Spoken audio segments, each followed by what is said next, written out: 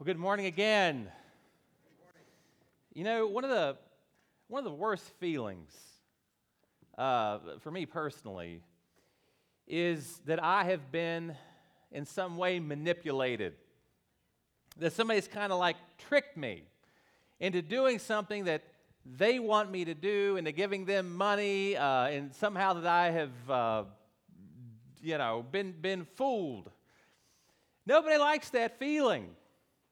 And I actually decided to do a little research on this subject of manipulation, because frankly, it happens quite a bit in our lives. And I did a little research on how to manipulate someone. Okay, this is interesting. One way you can manipulate somebody is by trying to make them feel insecure, or by using like existing insecurities against them. And someone can manipulate you in this way by sort of making fun of you or teasing you about your appearance. Or they may try to take some little mistake that you've made and blow it up into something that's much, much larger. So there's someone preying on your insecurities. And then there's another way is by pity. If someone can play the role of the victim and they can make you pity them so that you'll want to help them in any way you can, then you've kind of fallen into their trap. So there's pity. Another possibility is by feeding your narcissism. Somebody that comes to you and they're really, really complimentary, and they're kind of getting you all buttered up so that you'll drop your defenses. And then they come in. Then they make the ask. That's not to say that everybody compliments you is trying to manipulate you, but it is a way. And then there's other ways. Playing dumb, pretending like you don't know something.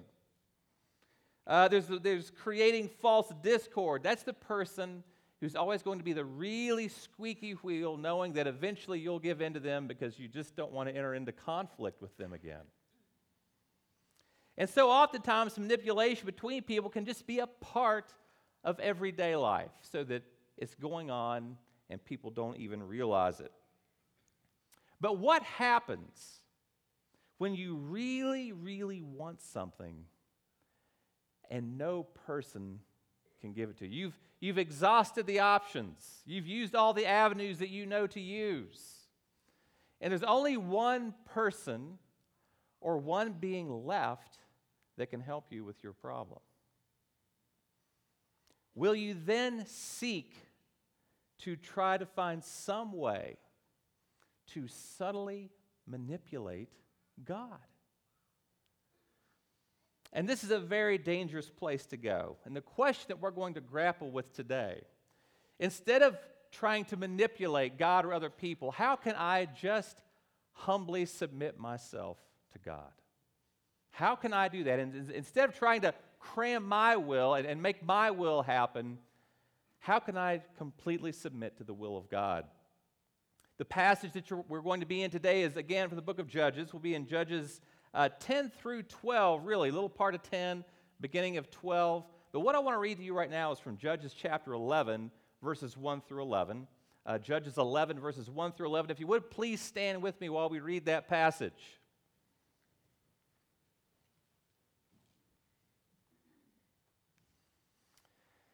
Now Jephthah the Gileadite was a brave warrior. His mother was a prostitute, but Gilead was his father. Gilead's wife also gave him sons. When his wife's sons grew up, they made Jephthah leave and said to him, "You are not going to inherit any of our father's wealth, because you are another woman's son." So Jephthah left his half-brothers and lived in the land of Tob. Lawless men joined Jephthah's gang and traveled with him. It was sometime after this when the Ammonites fought with Israel. When the Ammonites attacked, the leaders of Gilead asked Jephthah to come back from the land of Tob. They said, "Come be our commander so we can fight with the Ammonites." Jephthah said to the leaders of Gilead, "But you hated me and made me leave my father's house. Why do you come to me now when you are in trouble?"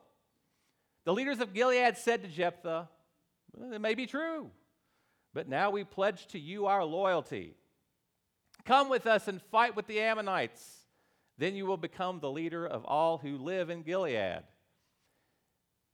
Jephthah said to the leaders of Gilead, all right, if you take me back to fight with the Ammonites, and the Lord gives them to me, I'll be your leader. The leaders of Gilead said to Jephthah, the Lord will judge any grievance you have against us if we do not do as you say. So Jephthah went with the leaders of Gilead. The people made him their leader and commander. Jephthah repeated the terms of the agreement before the Lord in Mizpah. You may be seated. This morning we're continuing our series in Judges. And we're going to look at this new cat that came on the scene, this guy Jephthah. Week after week, time and time again, we see this cycle being repeated. They've got freedom. They're enjoying freedom. Then they again turn to apostasy. That means they're falling away. They fall away from Yahweh. And they start doing their own thing, and Yahweh brings them back into bondage. And then what happens? They get tired of the bondage, the oppression. So they approach God again with humility and repentance, and they cry out to God, deliver us. Please deliver us. And we see this again and again and again and again.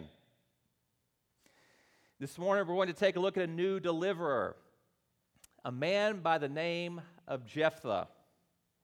And God did not select this man. Now that already is problematic. And we're going to see this guy put in some difficult circumstances, a guy who came from very difficult circumstances.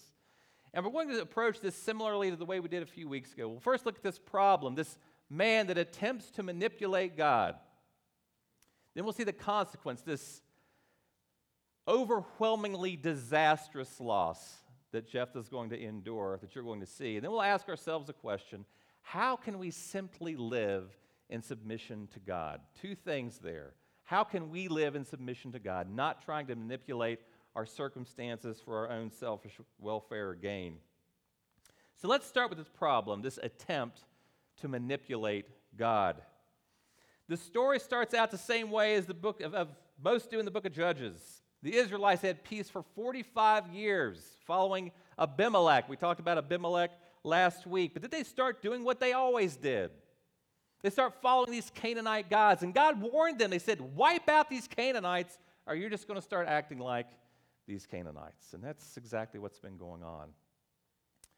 Acting like Canaanites, worshiping their gods. And it says this time, earlier in the passage, that God was furious with the Israelites. And it seems as though he's absolutely reached his limit. And the Israelites are being ruthlessly oppressed. Well, they repent. And they start worshiping God again. But God says this time it's different. And look at this is in chapter 10, verses 13 and 14. It says, but since you abandoned me and worshiped other gods, I will not deliver you again. Go and cry for help to the gods you have chosen. Let them deliver you from trouble. So here's where they are. In this case, God is not going to provide them with a deliverer. And that's a big, big problem because these Ammonites, these Canaanites are encroaching on their land. They're coming. And they know that they're going to have to go to battle and go to war with these Ammonites. This is another name, they're Canaanites. And they need a deliverer. This brings us to the passage I just read this morning. Jephthah is going to be the only judge-deliverer that God has not chosen. He was selected without God's help. And again, this is not a good sign of how things are going to go.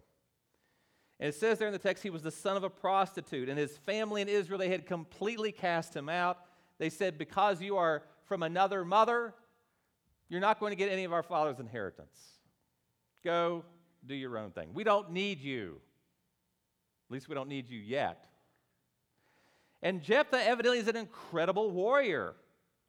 He surrounded himself, it said, with lawless men.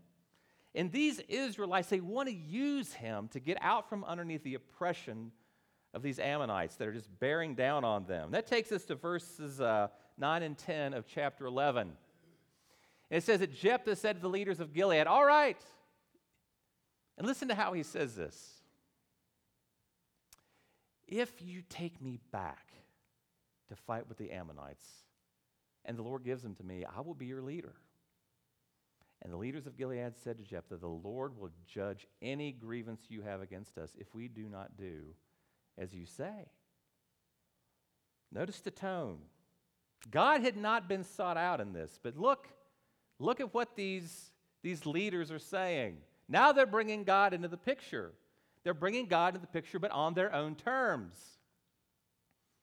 May God strike us dead, Jephthah, if we don't do as you say. Jephthah, well, if the Lord gives him to me, I'll be your leader. So Jephthah accepts this position. There's no waiting on God here. The people agree they'll take him back, which, by the way, is sad in and of itself. You see, Jephthah desperately wants the acceptance of these people. Can you imagine having been cast out? He was the son of a prostitute. He was unwanted. And he's living with that deep, deep insecurity. So he's going to do whatever.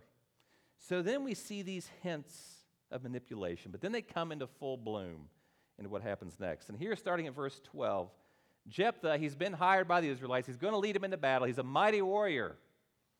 So now he goes and he starts negotiating with this Ammonite king. And then picking up the next verse, it says Jephthah sent messengers. He's acting very kingly here to the Ammonite king, saying, why have you come against, and listen to this, why have you come against me to attack my land? Now these people wanted no part of him, but all of a sudden he's taking ownership of this land. When did it become his land? And we can see his heart here. And by the way, feelings of inferiority can be a taskmaster. This was pushing him to do things that he should have never done. These Israelites merely saw him as a warrior. They wanted to use him. And again, he's desperate for their acceptance. So he wants to win. See, he feels like a nobody, desperately wanting to be a somebody. He continues this conversation. He brings God to the conversation. We see it here in verse 27. He says, I have not done you wrong, but you are doing wrong by, again, attacking me. May the Lord, the judge this day between the Israelites and the Ammonites. Now he's bringing God into it. And we see, I'm going to call this stage one of this manipulation. Let me explain what it is Jephthah's done. In the previous verses, he'd gone through all this Israelite history. And he'd said, look, Moses went through your land. In essence, he's saying, God, if you let this guy come in and take over, he's undoing what you've done. God, what are you going to do about that? Judge this day between us and them. He's practically daring God to do something here. And then we come to verse 29 and we start reading. It says, the Lord's Spirit empowered Jephthah. God is in this. He's empowered Jephthah to go and do the deed. He has stepped in graciously, lovingly. He passed through Gilead and Manasseh and went to Mizpah and Gilead. From there, he approached the Ammonites. It's time to go to battle. I so wish this passage would have stopped right there. And I so wish that the next few verses just wouldn't have happened. Because Jephthah wants more than a victory. Jephthah wants to be a somebody. So he goes on. And then verses 30 through 32, it says, Jephthah made a vow to the Lord, saying, if you really do hand the Ammonites over to me, then whoever, he doesn't say whatever, then whoever is the first to come through the doors of my house to meet me when I return safely from fighting the Ammonites, he will belong to the Lord, and I will offer him up as a burnt sacrifice. Jephthah approached the Ammonites to fight with them. The Lord handed them over to him. He defeated them from Aroer all the way to Minnith, 20 cities in all. Even as far as Abel Keramim, he wiped them out. The Israelites humiliated the Ammonites. He gets what he wants. But what does that mean?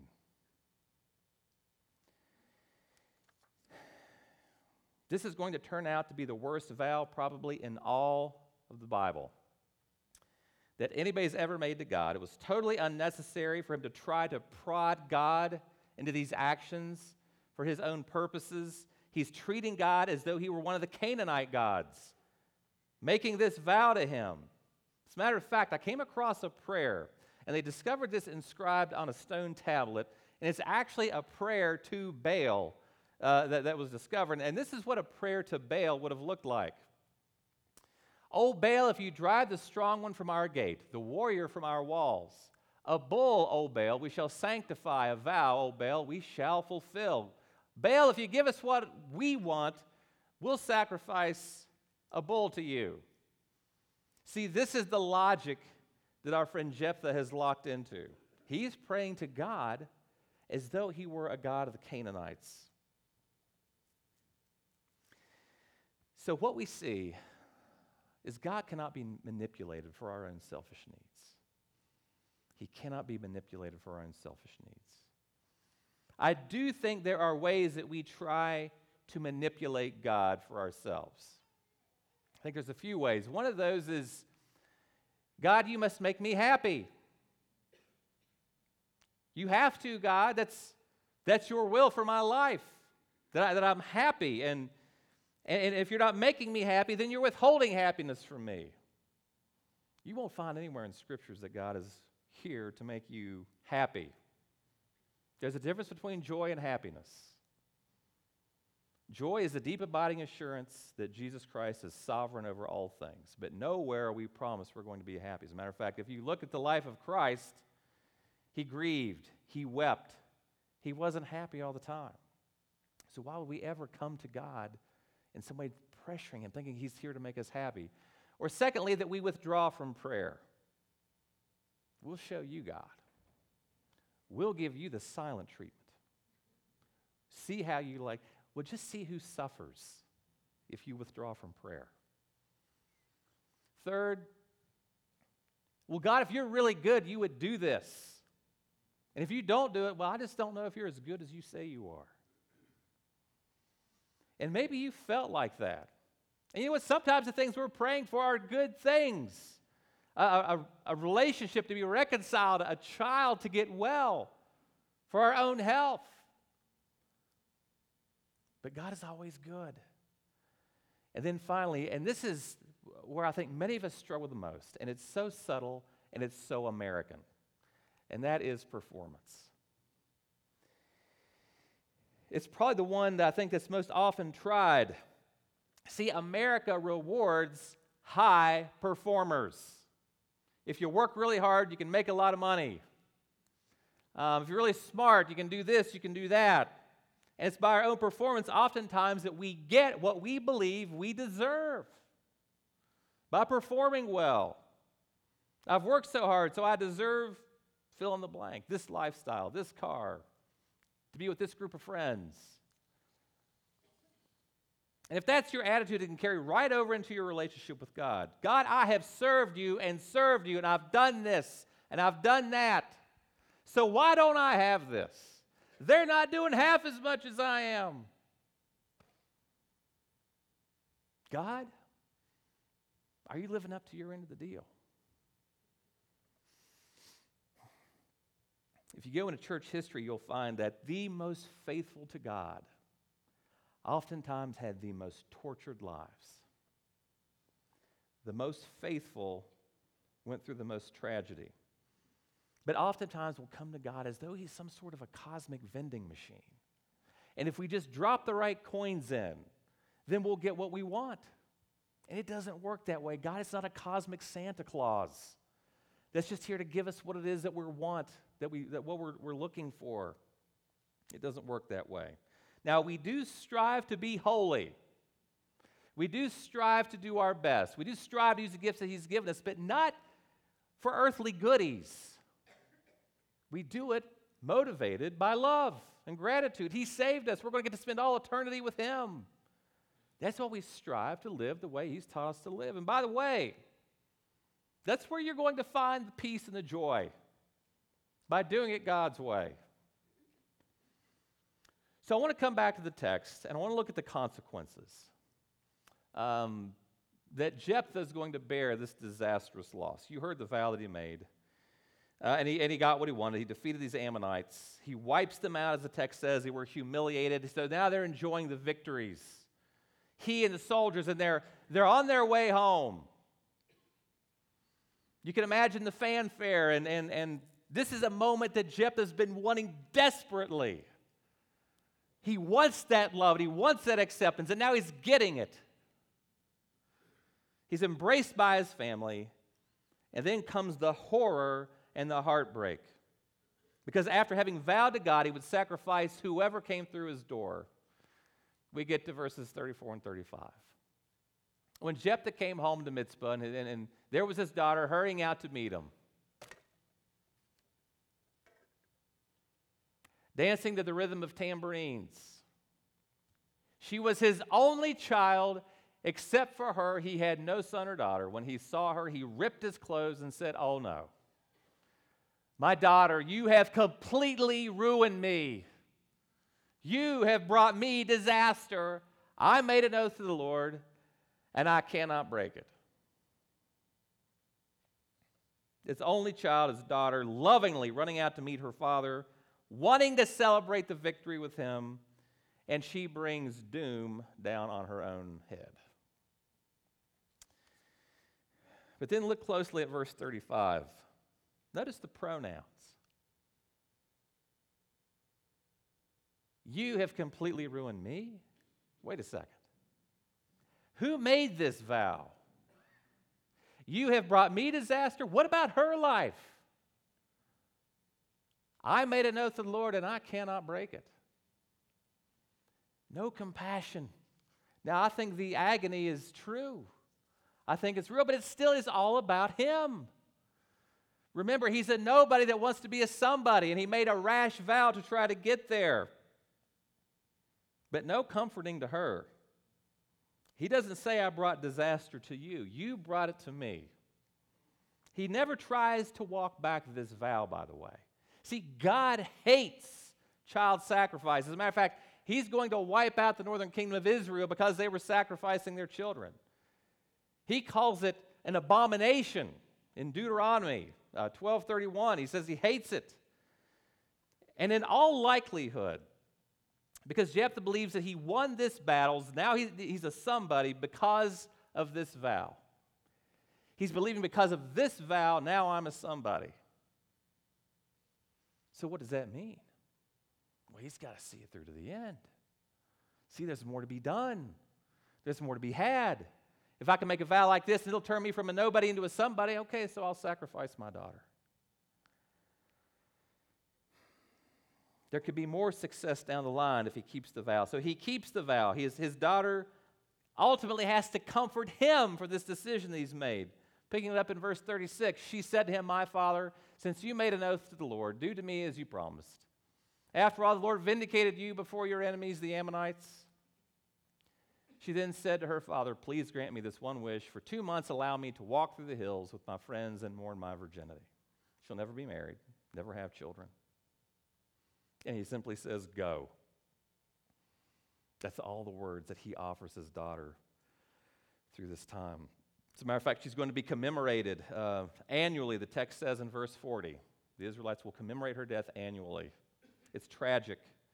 And you'd think after this girl's death and this commemoration that this would be the end of Jephthah, but it's not. See, he's ambitious.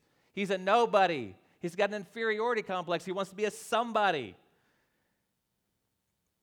And there's nothing like an ambition that's been generated by a deep sense of insecurity. It can know no bounds. This kind of reminds me of one of my favorite musicians. A guy named, his name's Neil Peart. He's the drummer for a band called Rush. I've seen him play live several times. I'll never forget in an interview, somebody came to him and said, what made you such a great drummer? And I'll never forget his answer, because he was considered by many to be the world's greatest drummer. And he said, in the interview, he said, well, you know, I'm from Canada, He said, and I've got weak ankles. He said, I can't play hockey. And he said, I had to get good at something. So I started getting on those drums. And to be honest, I kind of felt sorry for the guy because he's driven by self-worth. Well, if I can't play hockey, I better be able to do something. I better be able to do it really, really good. So it was self-esteem. I pray he finds Jesus. So Jephthah, fueled by this insecurity, seeking to find security and worth in a similar fashion as a Canaanite would, continues the bloodbath in the next section. A group of men from Ephraim are going to come to him and say, why did you invite us to go up against the Ammonites? It's always interesting how these guys show up after the victory. Why couldn't we be part of that after it's already won?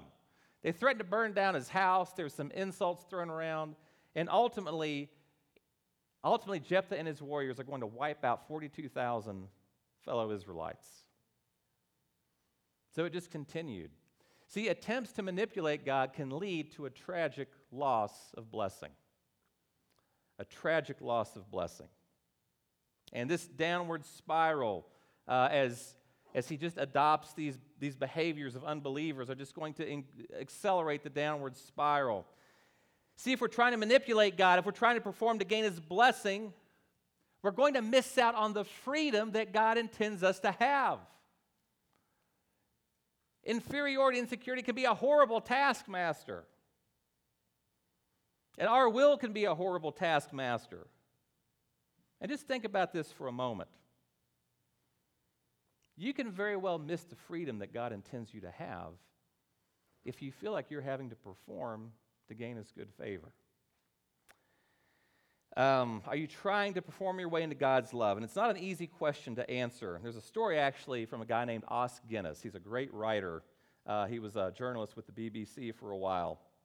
And when he first became a Christian, he's a very gifted guy. He's very smart. He felt as though he had to become a minister or a missionary in order to sort of gain God's love and acceptance. And the people around him were pressuring him to do this.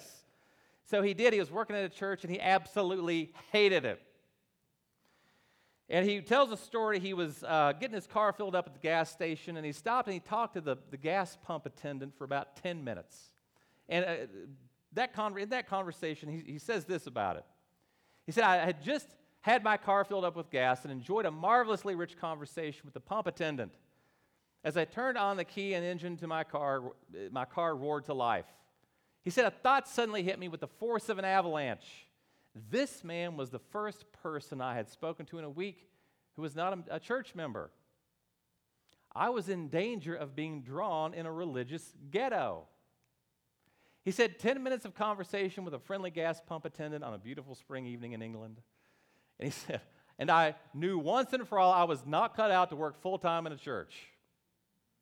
See, all it took was a conversation for him to realize, I want to be in a place where I can interact more with unbelievers. And he hated being on staff at a church, being a minister. See, he was seeking God's guidance. He discovered that God was not calling him to work in a church. And it says that after God released him for what he wasn't supposed to do, he found the freedom to pursue God's calling for his life. I hope you're feeling freedom. I hope you're not feeling locked into something. I hope you don't feel like, well, God's making me do this. There's a line out of a song by the Eagles. It's called Already Gone. We live our life in chains, and we never knew we had the key. So the question comes to us, well, how can I live in submission to God? Which ironically is where you find freedom, is in submission to God. So how do we find submission to God? I want to talk about two things. The first is surrender. Surrender. I remember growing up at Dunbar First Baptist Church, we would have an altar call at the end of the service, and one song we heard more often than not was, all to Jesus I surrender. All to him I freely give. You see, that's how we approach God. All to him we surrender. All to him we freely give. You know, surrender is just such an easy word to let roll off the tongue, but it's so much harder to put into practice. But that's exactly what we have to do. See, when we came to faith in Christ, and it could have happened any number of ways. Maybe you walked down to the front of the church. Maybe you were at a conference sitting in a seat. Maybe you were driving in your car and all of a sudden you sort of got the gospel. But when you did that, God got it all. There was nothing else in your life that you were to hold back. Everything, all of you, past, present, and future, became His. There's a speaker you may have heard of, a guy by the name of Nick Vujicic. And he's a Christian speaker. Maybe you've seen one of his videos online. He's incredible. And he was born with this condition with no arms and legs. And he talked about just emotionally and physically what a hard time he had with this. As he was growing up, you can imagine going through your elementary school years and your teen years in a condition like this. But yet he describes himself as having now a ridiculously good life. And somebody asked him one time, well, how is that? And this was his response. He said, when people read about my life or witness me living it, they are prone to congratulate me for being victorious over my disabilities. I tell them that my victory came in surrender. It comes every day when I acknowledge that I can't do this on my own. So I say to God, I give it to you. Once I yielded, the Lord took my pain and turned it into something good. He gave my life meaning when no one and nothing else could provide it. And if God can take someone like me, someone without arms and legs, and use me as His hands and feet, He can use anybody. It's not about ability. The only thing God needs from you is a willing heart. That's what He needs. Willingness. Are you willing? Are you willing to surrender everything to God? See, that's where the joy and peace reside, in complete surrender. Then secondly, contentment. Contentment. The word, if you look at the Greek word for contentment, it literally means self-sufficient. It means you are sufficient with what God has given you, plus godliness. Godliness and contentment are a great gain. But it means that you have what God has given you, and He intends for you to be content with what you have. Billy Graham tells this great story. He and his wife Ruth were going to visit a guy in the Caribbean. He was one of the wealthiest men in the world. And he was 75 years old. And they go and they have lunch with him at his mansion in the Caribbean.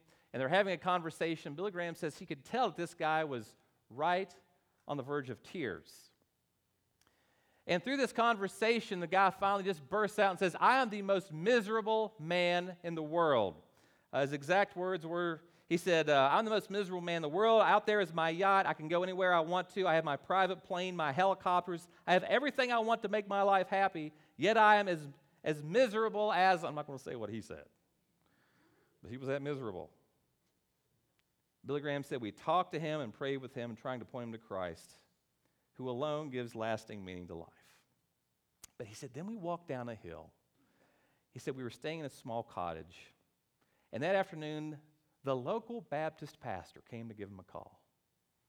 Also 75 years old, a widower. He was taking care of his two invalid sisters.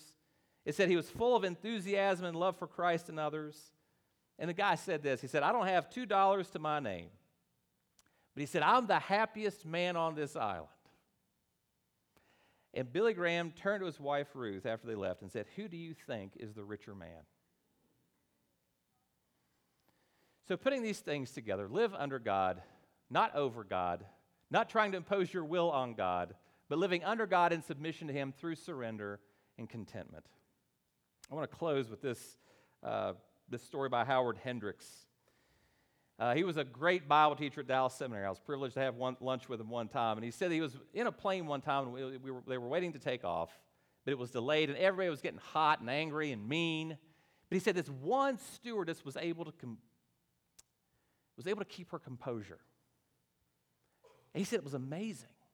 She never got stirred up. Nothing seemed to be bothering her. So he wanted to write her a letter of commendation to the airline, and she replied to him. She said, well, I don't work for the airline company. She said, I work for Jesus Christ. And she said that just before going to work, she and her husband prayed together that she would be a good representative of Christ that day. See, doing it for Christ's sake adds this other dimension to submission, because you're not just submitting to an employer, or to a parent, or to whomever the authority may be, you're submitting to God himself. Please pray with me. God, we thank you for your sufficiency. You know what we need. You've given us what we need. And I pray that we would daily surrender our will to yours, and that we would enjoy the contentment that can only come from a relationship with you. We ask this all in the name of Jesus, we pray. Amen.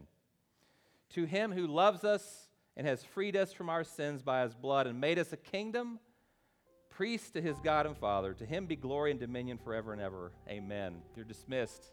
Have a wonderful day.